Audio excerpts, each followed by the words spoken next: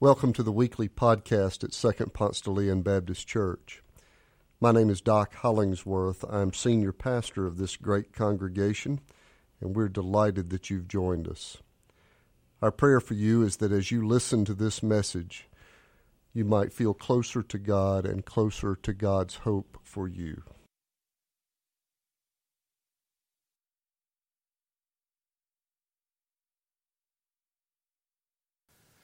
Our scripture reading on this Pentecost Sunday is the story of Pentecost. I'm reading from Acts chapter 2, verses 1 through 21. When the day of Pentecost had come, they were all together in one place. And suddenly from heaven there came a sound like the rush of a violent wind, and it filled the entire house where they were sitting. Divided tongues as of fire appeared among them, and a tongue rested on each of them. All of them were filled with the Holy Spirit and began to speak in other languages as the Spirit gave them ability.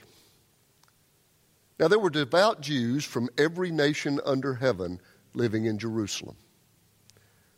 And at this sound the crowd gathered and was bewildered, because each one heard them speaking in the native language of each. Amazed and astonished, they asked, "Are not all these who are speaking Galileans? And how is it that we hear, each of us, in our own native language?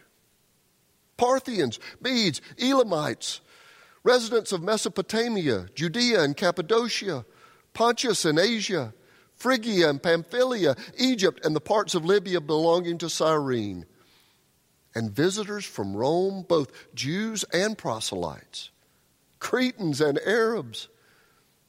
In our own languages we hear them speaking about God's deeds of power." All were amazed and perplexed, saying to one another, "What does this mean?" But others sneered and said, "They're filled with new wine." But Peter, standing with the 11, raised his voice and addressed them. "Men of Judea and all who live in Jerusalem, let this be known to you, and listen to what I say. Indeed, these are not drunk, as you suppose, for it's only 9 o'clock in the morning. No, this is what was spoken through the prophet Joel. In the last days it will be, God declares, that I will pour out my Spirit upon all flesh, and your sons and daughters shall prophesy, and young men shall see visions, and old men shall dream dreams. Even upon my slaves, both men and women, in those days I will pour out my Spirit, and they will prophesy. And I will show portents in the heaven above, and signs on the earth below, blood and fire and smoky mist. The sun shall be turned to darkness and the moon to blood, before the coming of the Lord's great and glorious day. Then everyone who calls on the name of the Lord shall be saved." It is hard to believe that it is 50 days past Easter. That's when Pentecost is celebrated each year. The church commemorating the Holy Spirit descending on the apostles and other followers of Jesus in Jerusalem. Peter preached on that day, and 3,000 new believers joined the fold. That's why it's called the birthday of the church. Followers were baptized in the Holy Spirit.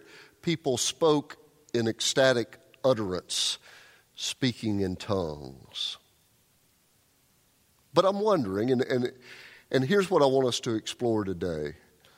I'm wondering if the bigger miracle is not that people spoke in other languages, but that people heard each other. The book of Romans asks a great question. Chapter 10, how will they hear without a preacher? Well, I'm not trying to drum up some love for preachers, but it's a good question. How will the larger question, living without the knowledge of God's love for them in Christ? How will they hear without a preacher, without somebody telling them this good news? Somebody needs to tell them that they're made in the image of God and that Jesus is reclaiming them and loving them. But several years ago, my friend Ron Johnson wrote a book that played with that title just a little bit, played with the famous line from Romans. Dr. Johnson was professor of evangelism at Mercer, and his book was entitled, How Will They Hear If We Don't Listen? The premise of the book is spelled out in the title.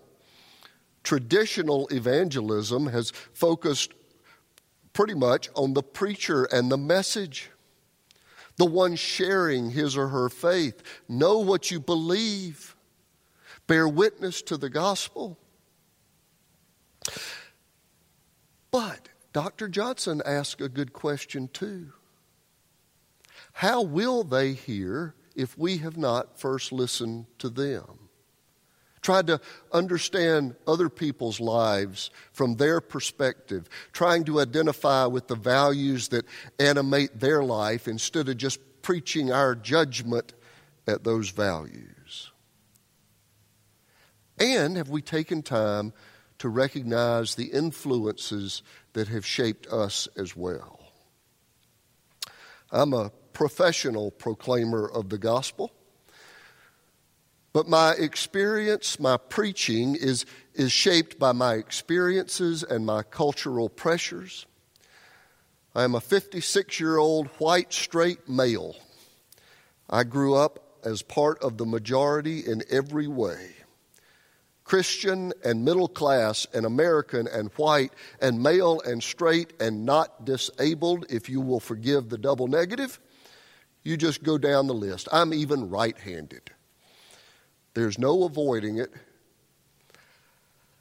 I approach the world as a card-carrying member of the majority, the group in power, however you define that. And I'm not bragging or complaining. It's the condition of my birth. None of the adjectives I mentioned is bad. I'm not apologizing for being male or white or whatever. But if I'm blind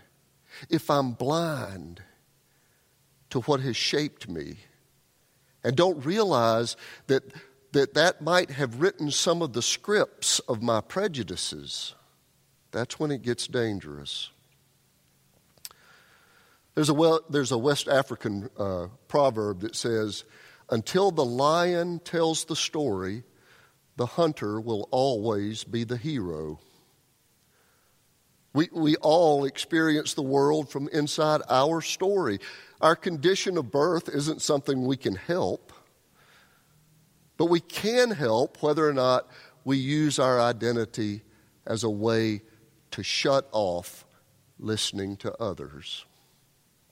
The natural response to our cultural uniqueness is to find others who share it. That way we don't feel peculiar, birds of a feather and all that. If I hang out with other middle-aged, right-handed white guys, then that might become the way of normalizing the world for me, and everything gets less stressful for me. But the risk in doing that is that other people's worldview, other people's culture might start seeming to me not just different than, but less than. I might tell so many stories inside the culture of right-handed people that I start thinking others who are not right-handed might also not be right-minded. And then things start to go wrong. Because when I start to think my way is the right way, then the rest of what happens in the culture starts to disintegrate. And we have seen it in its most dangerous and rampant effects. The extreme forms of this kind of prejudice and tribalism make the news. In the extreme, Christians are executed in Islamabad, and black men get shot while jogging, and Jewish temples are targets of violence in San Diego. But it's just too easy to look at the extremes and give ourselves a pass. The truth is, this particular virus has affected all of us. Most of us walk around and look asymptomatic. We're not committing violence or spewing hatred, but we carry it even when there are no obvious signs of infection. It shows up in sneaky ways, like where we will or will not shop, the jokes we tell, the people we hire. We're all more comfortable with our own, whoever that happens to be. So in our scripture today at Pentecost, this is why I think the bigger miracle is not that people spoke in other languages, but that people heard. Parthians, Medes, Elamites, dwellers of Mesopotamia, in spite of all of their cultural differences, they heard each other. That's a miracle. Now, I know this isn't real high-level scholarship. I just used my fingers and counted. But in this passage today, there are more references to sound, heard, hearing, listen, than there are to voice, speak, and speaking. The bigger miracle might not be that they spoke in tongues, but that these different cultures heard each other. It's ironic, I think, that more speaking probably leads to less hearing. I guess it's the economics of supply and demand that maybe there are just so many words out there they don't count for as much as they used to. God spoke creation into being. Those words had weight. The Gettysburg Address, 10 sentences long. Words had some currency then, I suppose. But now that words are just everywhere, they might have just lowered their value. Not all of them. I mean, if you listen to the prayers of your 5-year-old at nighttime, those words still weigh something. But stand in Times Square for an hour, and how much will you actually hear? How much listening goes on?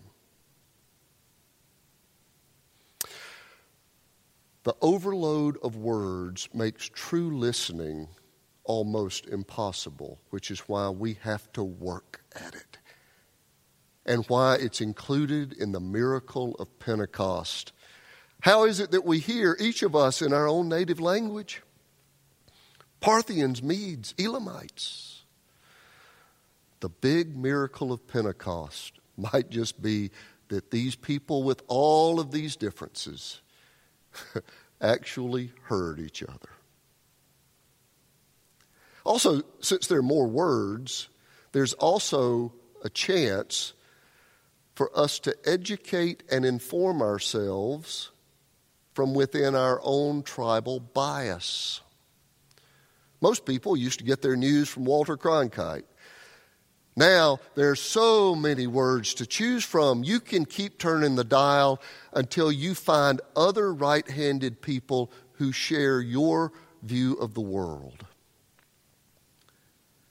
And you can read and never read something that you disagree with. You can make no friends outside of your circle of right-handed friends, and go your whole life never knowing a Parthian, Mede, or Elamite. And if that's the case, what are the chances that the Pentecost miracle will happen. Here in Atlanta, of all places, we might have our finger in our ears.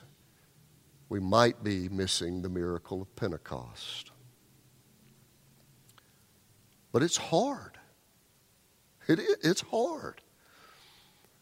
Ralph Waldo Emerson once said, people wish to be settled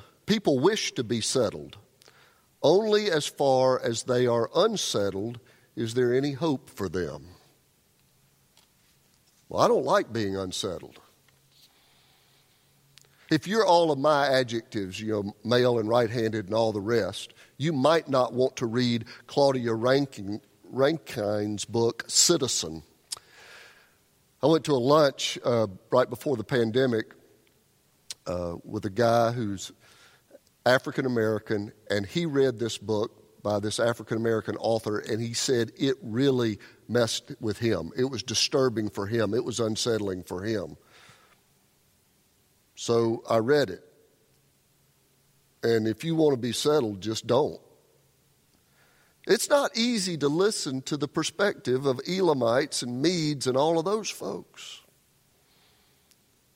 The miracle, though, the miracle of Pentecost might be that they heard each other.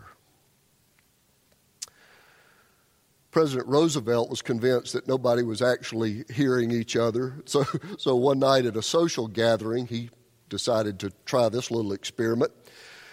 FDR decided to find out if anybody was actually paying attention to what he was saying to them. So as each person came by and he extended his hand and he offered that great big smile, he would say, "I murdered my grandmother this morning." People would just automatically respond with, "How lovely," or "Keep up the good work, Mr. President." Nobody listened. Except for one foreign diplomat. When the president said, "I murdered my grandmother this morning," the diplomat leaned in and said, "I'm sure she had it coming." Hearing might be the miracle of Pentecost. I can't get over the fact that everybody was there for the birth of the church. Every known culture, every known language. The gospel does not belong to any one of us any more than it belongs to all of us. The birth of the church, Pentecost, looked like Buford Highway on Friday night.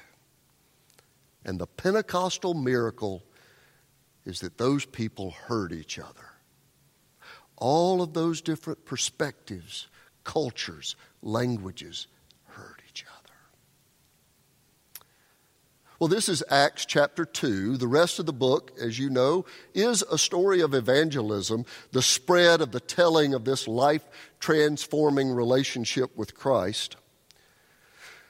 Speaking in this book spreads the gospel from Jerusalem to Samaria to the ends of the earth. But at the birth of the church, people from different cultures, backgrounds, and prejudices were actually hearing each other. The spread of the gospel started with people being heard. Maybe Ron Johnson had it right. How will people hear if we don't listen?